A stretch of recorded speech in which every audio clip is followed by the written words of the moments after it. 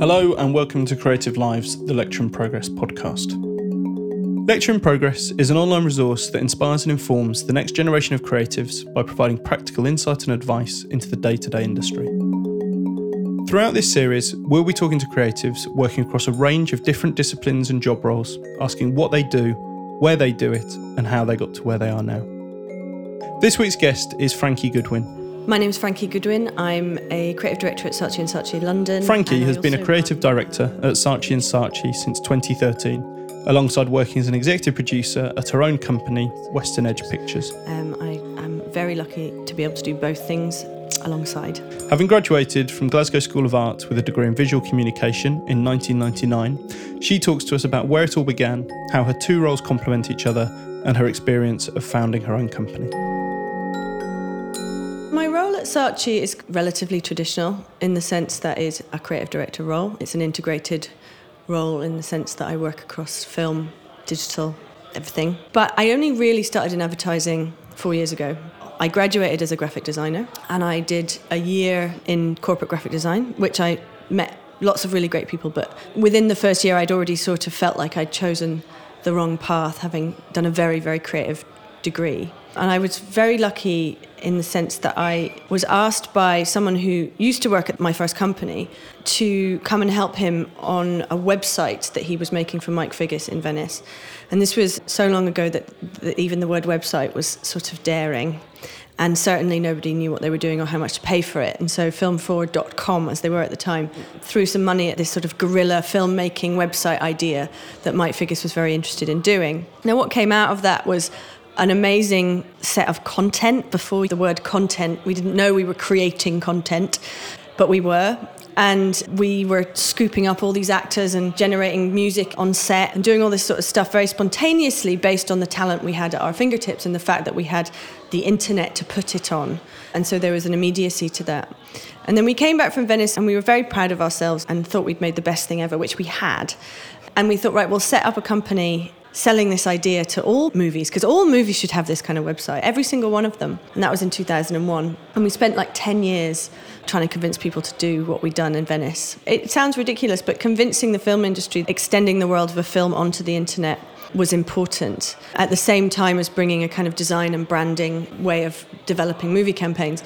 My role grew as the internet grew, and as movie campaigns went from being a film poster and a trailer to being what we could make them as a creative company by getting involved in the production. And so when I made the move into creating content and ideas and ultimately advertising in the more traditional sense, the challenge became very different. And my role at Saatchi, it comes from a background in basically developing movie campaigns and telling stories about stories. And because I don't think I have had those boundaries on the idea of media or the idea of convention, because I wasn't in an advertising world, I came in, I kind of learnt the language, and now I'm sort of running old ideas and new ideas alongside, because ultimately storytelling is storytelling. My role is relatively traditional. The only thing that's untraditional about it is that I do it 4 days a week, and on the fifth day I go to our office in Finsbury Park and I work with my partner to run a feature film company. When I decided to stop selling movies to people, it was because the independent film business is not a very lucrative one. It's hard when films are made on a budget to convince people to spend some of that budget creating marketing assets before they've even got a product. It was a very hard thing to do. I realised that through the people I met in film that the best way to make sure that did happen was to become a producer. The only way to guard the marketing budget and to make sure that the film that you're making has enough assets to sell it is to be a producer. And also I get to work on films that I believe have a market. So I'm still a marketeer. I'm not a director. I'm a strategic producer, I guess you could say. And I bring all my experience of selling movies and developing campaigns for movies and working with productions, and now my advertising background, trying to make sure that the films that we make are geared to the audience we think they have, and that we have the assets to tell that audience about them. And it's quite an unusual role, and it's something I totally invented, and it works really well. And that also involves potentially bringing in brands where there's an opportunity to do that, or partners or making additional content or making viral things. But also, very traditionally, just making sure the poster's not shit and that the titles are good and that the whole thing feels like a package rather than a disparate element of things. When I was growing up, after I got over the fact that I wasn't going to be a Russian gymnast, my mum is an artist and I had a sense that I wanted to go to art school. And I also knew quite early on that I wasn't an artist in the way that I wasn't going to wake up like Barbara Hepworth every morning with a burning passion to make stuff. But I sort of always wanted to put words into my art. And by the time I got to foundation course, I just liked rules. I liked being told, even if it was just like blind drawing, or you can only draw this life model for the next 2 minutes and then you have to stop. Like, I liked the rules that you put around creativity in order to get different output. So I think I realised when I got out of college I was going to be a graphic designer because that was the title on my degree. And I must have at some point decided that that was a good idea. My studies were influenced by the fact that I went to an art school that let me be an artist and a designer at the same time. So I studied at Glasgow School of Art, which is, I believe, the best art school in the world.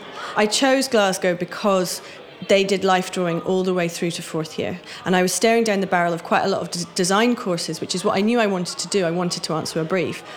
But I was staring down the barrel of a lot of design courses that would have stuck me on a Mac, probably year one, and not really thought about letting me off it. And I didn't really know how to use a computer until I bought one for myself in fourth year and stayed up till 4 a.m. trying to work out what the hell Quark was. Because I went to an art school that was about drawing and mark making and photocopying stuff and telling stories and just visually communicating your ideas, not getting too bogged down with what was in Creative Review or what famous graphic designer was doing what. And I think that's partly the great thing about being in Scotland, was that there's something to be said for being a bit isolated and having blinkers on fashion in a way and not being too fashionable. And I've never tried to be very fashionable in the work that I do. I think we don't give enough attention to sort of longevity and that trends come and go and that real ideas stick around forever. And I think that was what I learned at Glasgow, that pure idea generation, and that stayed with me my whole life.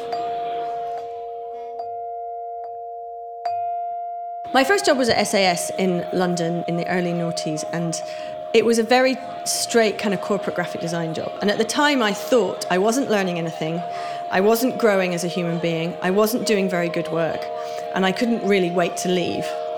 And I stuck around for a year because there was something in me that thought that would be a good idea, and that even though I was above the whole thing, and I was so much better than this boring job designing stuff for BT and Jaguar, that I should stick around and I should give it some time and try and get better at what I was doing. And then I left at the right time, and I had this fantastic opportunity to go and make a crazy website and set up a company and do all these things I knew I should be doing. But if I hadn't had that year in the industry where I learned how to be professional, and I learned from some really brilliant art directors about how to kern, type and choose colour and talk like a grown-up and behave like a grown-up in front of other grown-ups, I would have been really bad at the rest of my career, I think. And I think sticking out some stuff you don't really enjoy early on, if deep down you know you're learning and the people around you are great, is really important. So I think you get asked, from the minute you have a job, you get asked how to get one. And you can literally be 22 and going, I don't know, I can't even, it's a mystery to me. And obviously the answer is there's no one way to get a job, there's no one way to meet the person that will inspire you, you just have to get on the path and get on the ladder. But I think putting a face to your name is really important.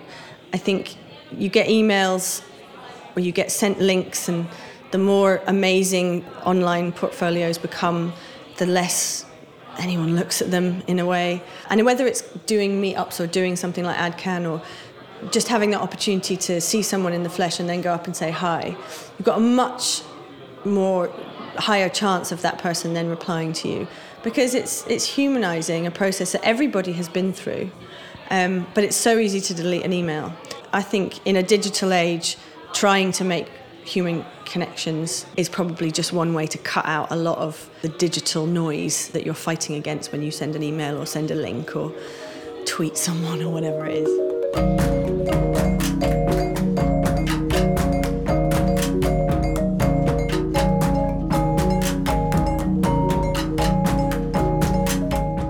This episode of Creative Lives was brought to you by Lecture in Progress. It was presented by me, Will Hudson, and the guest was Frankie Goodwin, interviewed by Indy Davies. The producer was Ivor Manley. Lecture in Progress is made possible by the support of a number of brand patrons. They include GF Smith, Squarespace, and the Paul Smith Foundation.